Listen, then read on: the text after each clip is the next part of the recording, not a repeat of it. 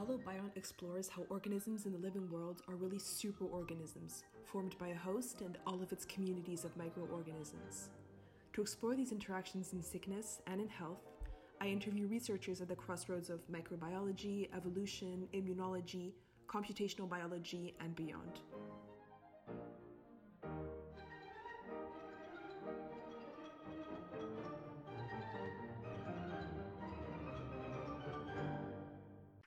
So hello, I'm here with Holly Everest. Do you want to start by just presenting yourself and telling us about your background? Hi, yeah, sure. I'm Holly. I'm a second year DPhil at Hertford as part of Nuffield Department of Medicine. I'm doing my PhD in basically developing sustainable ways of poultry production and finding like novel prophylactic treatments to combat influenza viruses and also other poultry viruses like infectious bronchitis virus, which is a coronavirus in chickens, and Newcastle disease virus, which is an oncogenic virus. I kind of fell into my PhD following my previous job. I was a researcher for the civil service for 4 or 5 years, working in both coronaviruses and avian influenza viruses, and it kind of just went from there.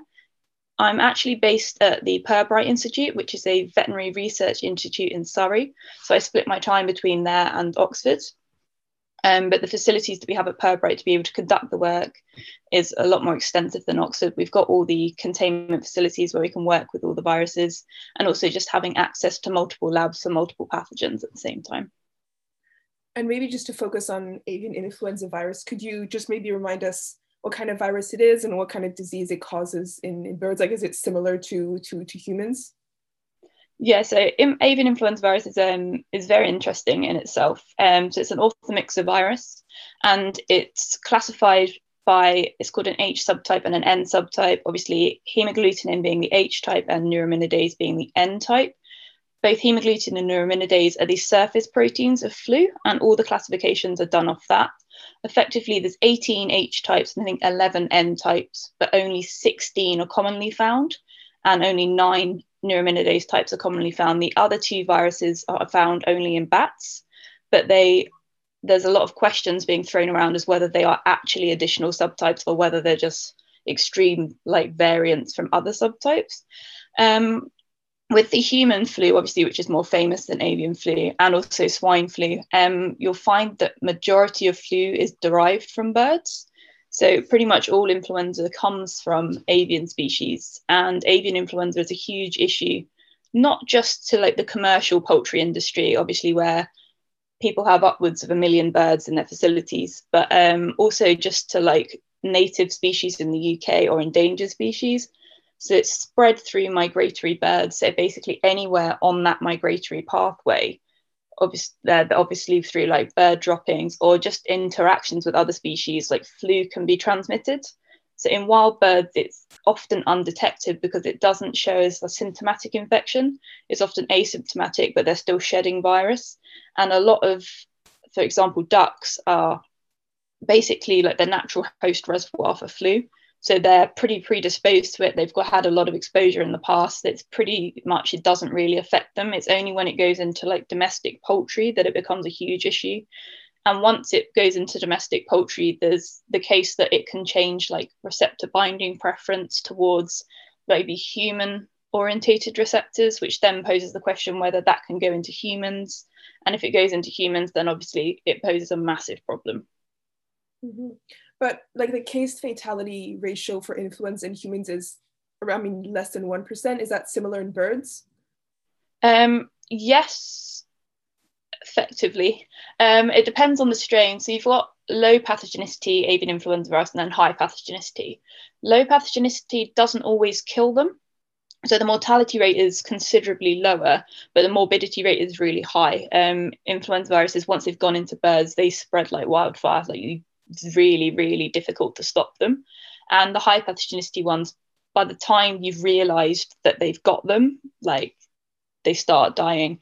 But from the problem is through like a welfare aspect, if birds on an infected premises have flu, you have to cull them. So although they may not have died from the infection, because to stop the spread and to stop the transmission from moving between farms and into like infected meat, you have to cull. which is always really sad, but unfortunately it is pretty much the most effective way of preventing disease transmission. So yeah, I wouldn't say anyone particularly knows the like fatality rate because of the ethical response that we have to give. But I'd say it is higher in birds than humans, but also at the same time, there's far more birds exposed to it than humans would be. Mm-hmm. And what about the state? Is there like a live attenuated vaccine or effective vaccines that are available for poultry? Yes, so there is a number of poultry vaccines that are commercially available. The problem with them is obviously flu, it evades vaccine protection very efficiently. And obviously because there's so many different subtypes, protection across subtypes offers like minimal protection. Even within, like you'd normally target like a specific hemagglutinin. So, for example, like the big outbreaks at the moment are H5. So a lot of the vaccines are based around this H5. It's got a known history of causing infections in humans.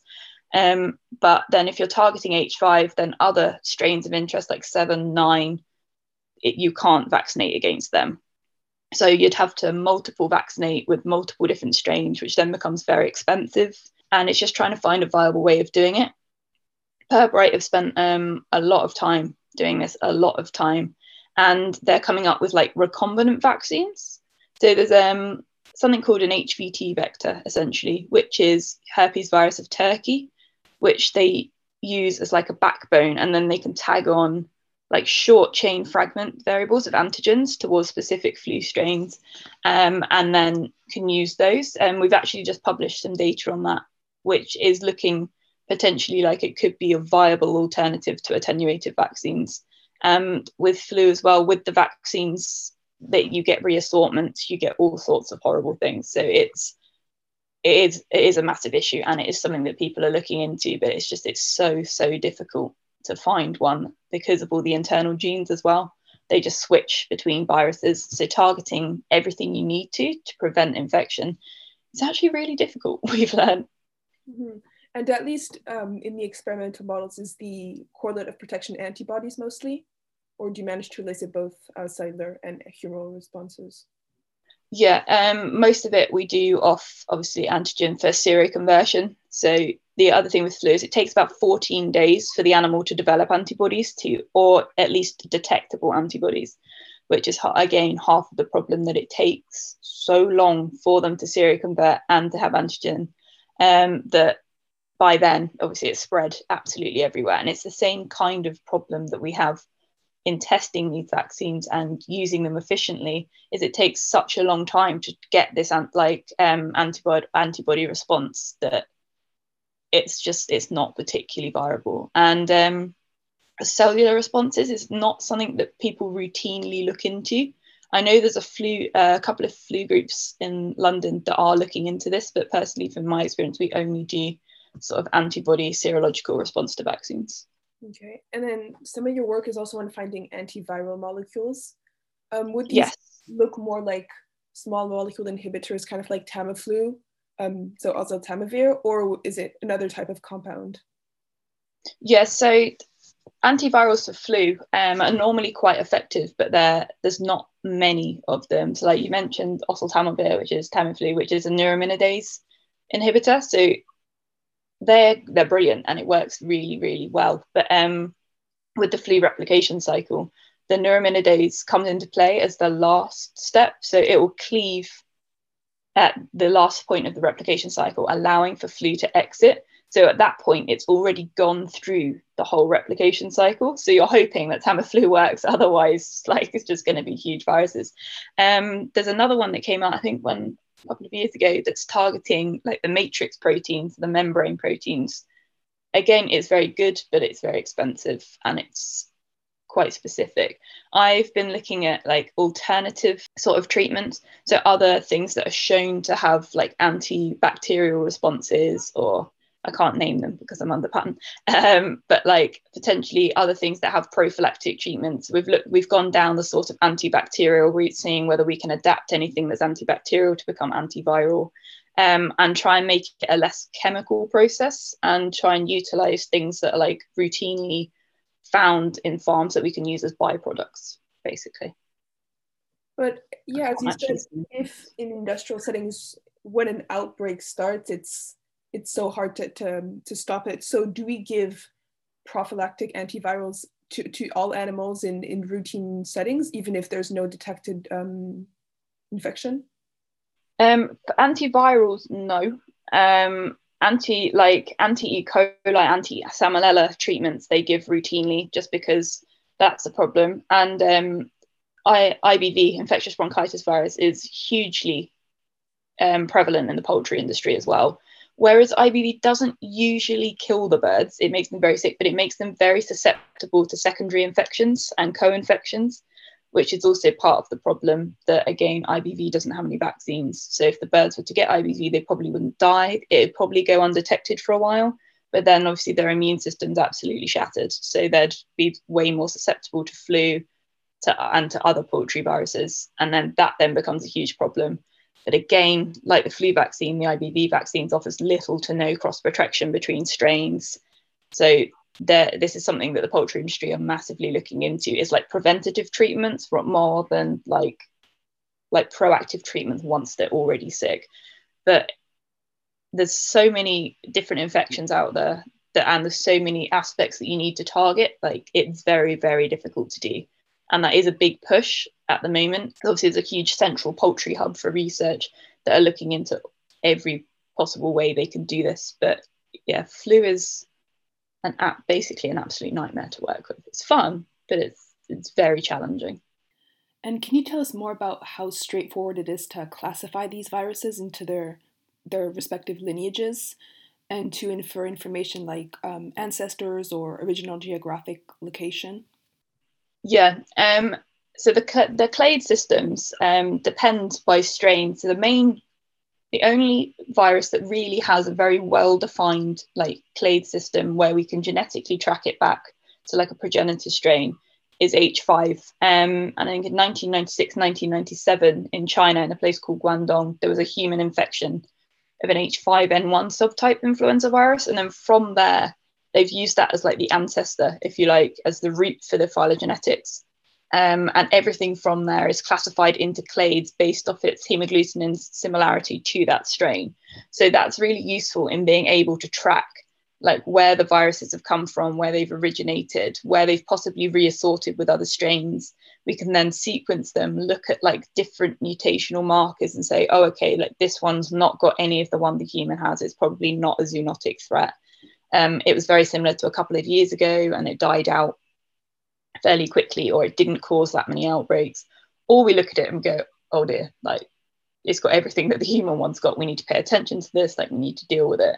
Again, H7's fairly similar system, but only H5 and H7 strains of high pathogenicity avian influenza viruses are notifiable.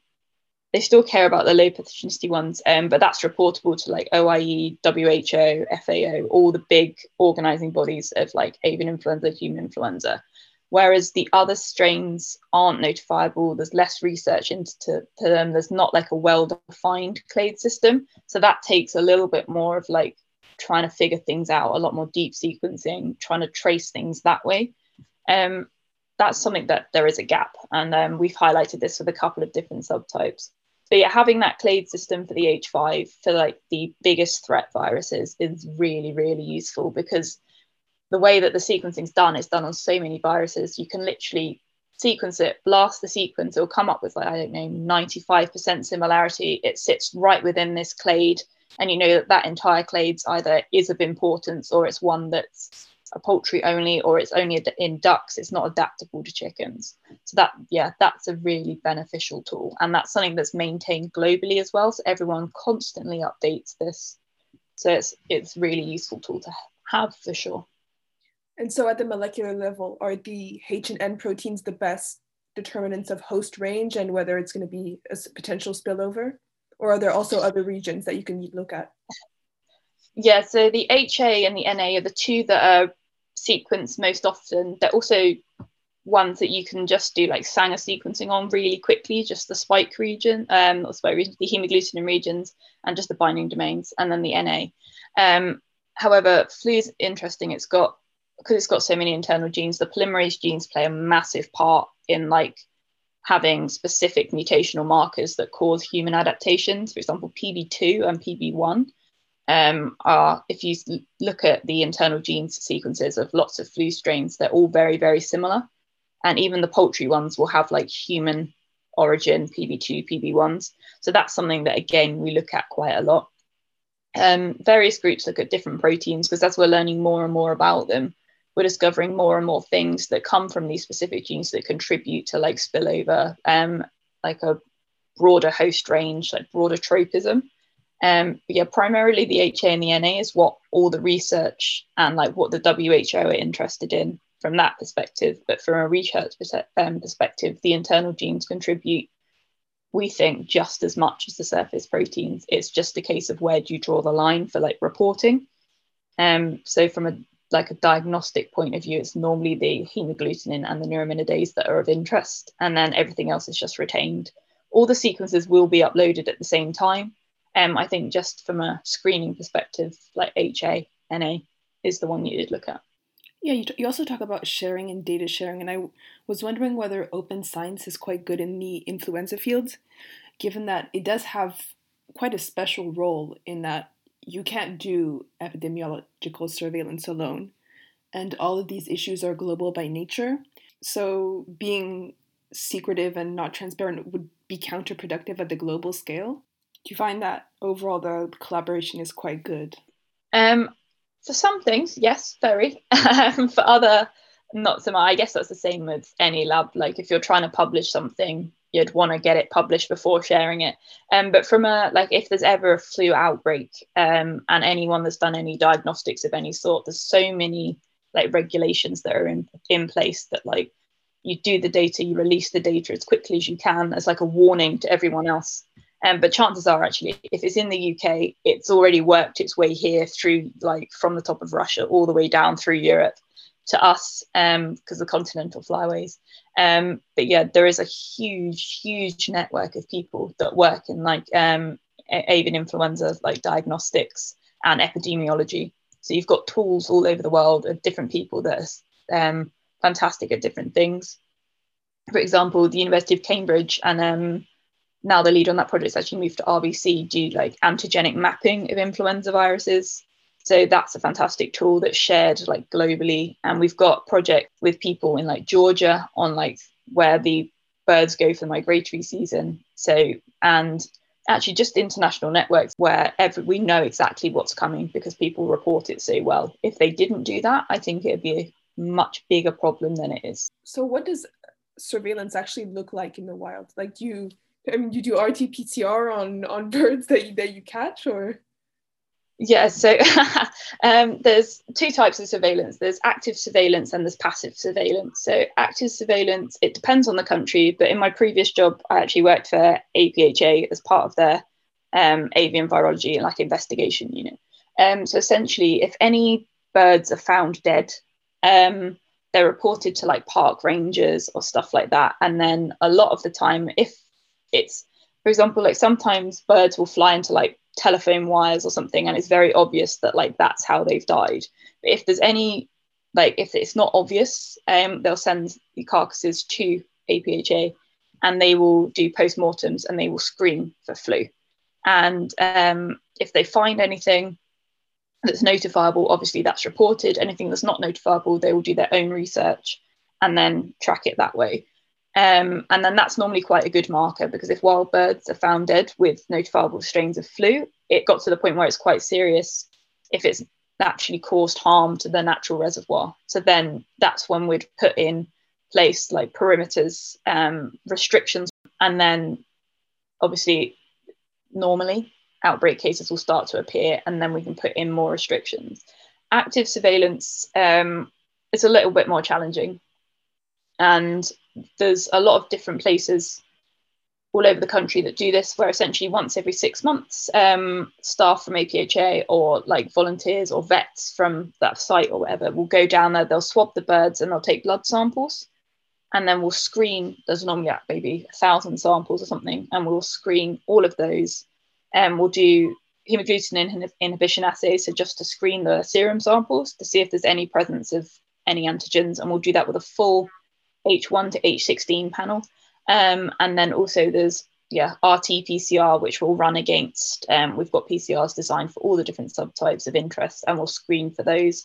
Normally we start with the notifiable ones, and then if there's nothing on those, then we'll move on. We actually have an M gene PCR, which is developed by Alexander Nagy. It's fantastic PCR because the M gene in influenza is so conserved.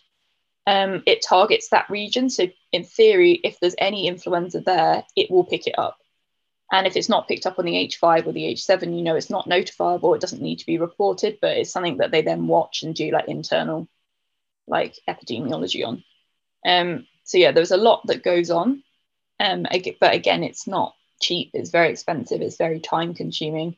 And it's actually a credit to DEFRA for the work that they've put into this, because I think if we didn't do all that, again, we'd have a much bigger problem with avian influenza than we do. And I think when it does come here, it is very efficiently dealt with as best as it can be. And also like for the farmers that are very open about this when they've got like infected flocks, the reporting that they do. The UK poultry industry, they do deal with it very, very well. Maybe there's a limit to the kind of interventions we can make, because if you see suddenly a worrying level of virus circulating and it's in a wild population, is an intervention warranted? Yeah, normally, I see the point. It is tough because you can see it coming and you know it's going to be here, and it's very difficult if it's in wild birds because you can't really catch them, and B, like they're in flocks, but they're not very extensive flocks. There's never that many of them together, and when we normally get any wild bird cases, we do send out alerts saying, like, if you've got backyard poultry, keep them under a cover, like make sure that no like wild birds can come into contact with them. If you can move them into indoor facilities, please do that. And it's the same with the commercial units. Again, the same thing, like put down netting so the birds can't mix, things like that. Yeah, it's very difficult. But again, with the wild birds, it's not a case of you can just cull them because they've flown everywhere. And if you can maybe cull 10, there's going to be like another 1,000 somewhere that have also got it. There is a lot of warning systems in place, and it's a seasonal thing as well. Depending on the subtype, you can pretty much guarantee that it's going to come out at the same point. So for H5, we found over the last few years, it's always in December, and normally the first case comes in on our Christmas party, which is really annoying when we're all out and we have to get back to work. So that's normally the season. And then a few weeks before that, they'll send out again the annual reminder. And there is a lot of reporting schemes in place where you can get your birds tested and things like that. Yeah, it's frustrating. You can see it coming and there's literally nothing you can do about it because it just spreads the whole way through Europe and eventually gets here. And it's just a case of when it does get here, being ready to deal with it and like minimizing that impact. Right. And then maybe if we look at the past decade or 20 years, does it seem like there's more circulation or more worrying levels of circulation? And is that maybe due to, well, the imprint of human activity? Yeah. So you look back 20 years and I think there is a much higher increase in like the number of cases now, but I don't know whether we can attribute that to the fact that there is a higher level of infection or whether just the science has progressed so much that we can test on mass scales, we can test a lot more, and the way that like the influenza surveillance has progressed, like whether as well we're detecting more, where we can pick up more infections, and the way that as well, like even in the last like 4 or 5 years that I've worked in this field, I've seen a massive difference in like the way that the outbreaks are handled, like how efficiently. And I think as well, you get more staff in, you can test more. And just as well, like relationships between countries and different research institutes, that takes a while to build. And I think we're at a place now where everyone like is aware of like what's at stake. Essentially, everyone works very efficiently, but that's taken a long time to build up to that point. And saying that though, obviously the major flu outbreak was 1997. So that was 25 years ago. And I think since then, like that was a big wake up call to everybody where they were like, oh gosh, like this really is like bad. And then from that point, they put lots of things in place and they've made things notifiable. So people are obliged to report it. Like there's fines if you don't.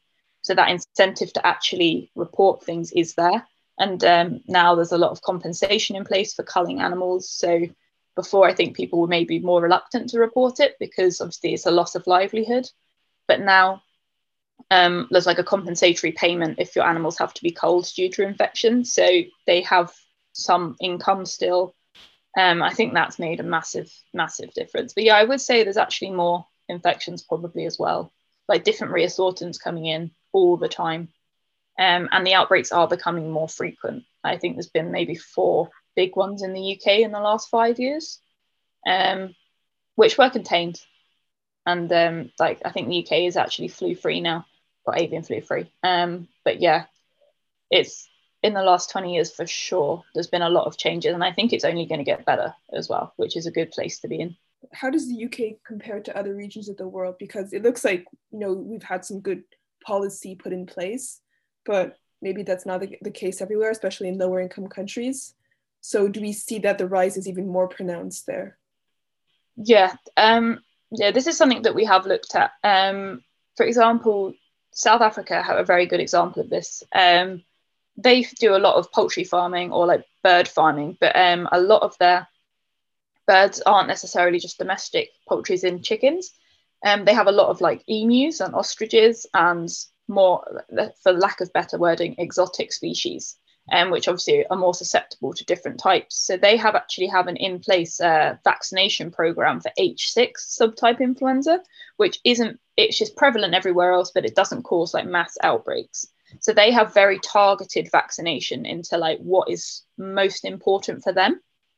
Obviously, they report everything else, but just from where they are located, obviously on the flyways, they're very different. The problem we have in poultry is something that's been talked about a lot, and I guess is kind of relevant with the whole coronavirus outbreak, is live bird markets.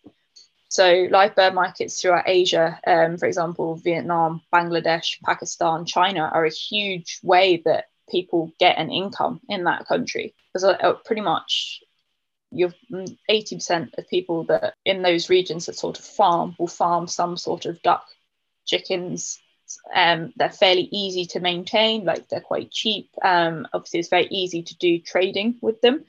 But because they're all backyard flocks and things like that, it is basically a breeding ground for infections for flu, which is something that there's a lot of outreach that's done there. There's a lot of educating. There's a lot of very good labs in those countries which are doing influenza research now. And like, I would say the situation is improving. But again, it's just when you have that many birds being moved through like markets, but handy between people, like the spread is obviously going to be a lot higher. And also just the size of the countries as well. So, like, for example, China is absolutely huge. There's so many different regions. So whereas the UK, we might get, I don't know, 1 strain of influenza like coming in, and maybe a maximum of 2, because the country's so small. Like, realistically, you're not going to be able to reassort it that many times. Whereas China's absolutely massive. And the amount of birds that they have there relative to other countries is obviously extremely high. So there's a lot more reassorting that way. And also, it just depends on the biosecurity of the country. Like, for example, the UK's biosecurity is brilliant. Like, the policies they have in place, the restrictions, the regulations on everything are massive, which makes it very difficult to be able to do things that are fall without, like, outside of those regulations. And obviously, like, you will be fined. Whereas in other countries, that doesn't necessarily happen. I think it is definitely improving from what it was. And I think actually the coronavirus outbreak will have helped in this way, that people will realize that actually biosecurity is hugely important. And like, there are a lot of knock-on effects that like can happen if things go wrong, i.e. a huge global pandemic, which this time happened to be a coronavirus. But we very well know that avian flu can cross the species barrier. It can go into humans. There has been pandemics, not to necessarily to this scale, but like, it's something that you can't rule out, like it could happen. So I think like the way that we look at disease is going to change massively over the next couple of years. Yeah, and in terms of biosecurity, just in the lab, for example, do you have to do loss of function experiments rather than gain of function? Yeah, so it depends on the lab. So some of my work, like for gene of function specifically, obviously there's a lot of regulations with that. Well, for like any work that you're doing, genetic modifications has to go through a whole bunch of boards. Like it has to be approved by so many different people, because effectively you are making viruses worse, which is always a very dangerous thing to do. So it has to be in a very controlled environment. We've actually just done some work that we've just published as a preprint, actually, where we've looked at, so H7N9 is an avian flu virus. It's a low pathogenicity avian flu virus, but it's gone into people in China. But we looked at the internal genes, and it's actually from an H9N2 strain, a lot of the genes have come from, which is just in poultry, again in Asia, in Vietnam, Bangladesh, Pakistan.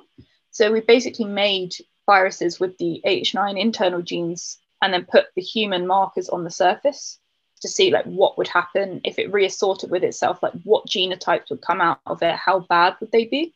So that was a big project that we spent a few years doing, and we found that like there are reassortants that potentially have different binding preferences to human receptors and things like that.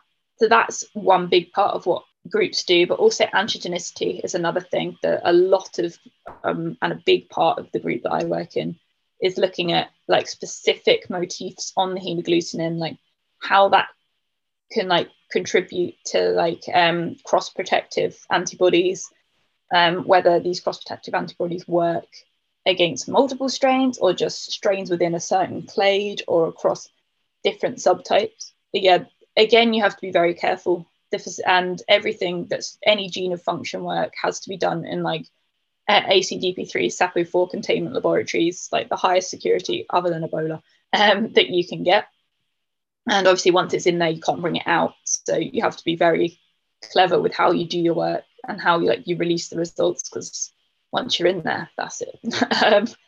But yeah, again, here, a lot of regulations on that. There's always a lot of questions surrounding genetic modification and whether it's justified. A lot of ethics boards, but again, in other countries, they don't have those regulations. So they potentially could do a lot more gene of function work. They could do a lot more antiviral resistance work than we can, just because of the like restrictions and regulations we have in place, which is sometimes, I think, a little frustrating for scientists, because there's so many things you want to be able to do, but like it's not within the regulations that you can do it.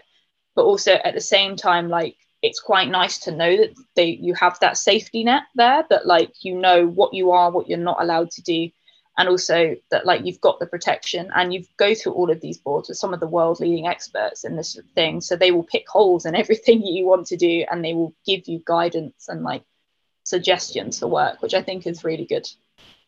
And again, it's a lot of cross collaboration between different institutes, different universities, and as a whole like wealth of experience there. And the research is very targeted. So yeah, and I think it's all quite beneficial. Like it's not just a case of good publications, which is always nice, but the outputs that we get from this, I think, actually do very realistically contribute to what we know about like epidemiology and worst case scenarios. So we know what we need to look out for, and what potentially is an issue, and that's all reported all the way up, so everyone's aware of like what could happen, which I think is a nice position to be in. So if we see these strains coming, we're like, oh dear, need to sort that. And do you use a ferret model to assess whether it could cause pathology in humans, or what animal model do you use? Yeah, so primarily for the avian flu stuff, in the first instance, would obviously do everything in vitro, get it to a point where potentially using animal models would be justified. Obviously, through the Home Office, there are a lot of restrictions on this. Like it has to go through AWERB, like the Animal Welfare and Ethics Boards. So yeah, we'd use chickens in the first instance, most likely, which is what a lot of this sort of gene work we did was in initially. And then if it's a sort of a swine strain of interest, or something that we know is found routinely in swine, obviously we'd then use a pig model, because pigs were up until recently regarded as like the best infection model for humans, partially through like their sialic acid distributions. They've got a very even split between avian and mammalian receptors. They're known as a mixing vessel. But yeah, ferrets in the last few years have really come up, and they are a very good infection model for humans, especially for influenza. there's a few groups that are doing ferret work. Again, with the use of ferrets, there's a whole load of restrictions and a whole load of regulations. And as you'll see, like from the SARS work that's going on, like that ferret model's now been adapted for coronaviruses as well. It's a very good marker, but I think as times evolve, there'll be other models that they'll start using as well. But yeah, mainly for influenza research, chickens, pigs, and ferrets are the three mainly used models for infection. Mm-hmm. And then maybe to finish off, what developments in the field are you most looking forward to? Yeah, from my perspective, obviously I work on antivirals. I think for me, the dream would be finding, not necessarily me, but someone finding like a broad spectrum antiviral that works not just for flu, but for coronaviruses, for some sort of pandemic viruses that you can use like one antiviral for multiple infections. And like that antiviral would be cheap enough that like low income countries would have access to it, that it was cheap enough to produce that people could just send it everywhere. And whereas like I find with Tamiflu, it's very effective, but it's very expensive. It's not particularly accessible. I think to have that would be great from like a human perspective, but also to have vaccines that worked really well. So these outbreaks would, obviously you're still going to get outbreaks, that's always going to happen, but the impact would be considerably less than it is now. I think would be the ideal situation, but it's flu, so it's always going to be a pain. And if people want to follow up on your research specifically or your fields, where do you suggest they go? Pirbright have done a lovely biography on all of us. I think my photo has been taken off because it was horrid. And also I've got, obviously I'm on LinkedIn and ResearchGate, so you can, and Google Scholar now. So yeah, you can see all of our research outputs. There's also links to everyone that works in my group. So you'll be able to access not only the antivirals work and the coronavirus work, but you'll see like all the vaccine challenge work that we're doing. It's a good group, avian influenza virus group at Pirbright. Yeah. And then also I obviously have as part of my PhD, we have DTP web profiles where you can find like a current publication list and any events that we're all speaking at. Okay. Thank you. Thank you so much. No problem.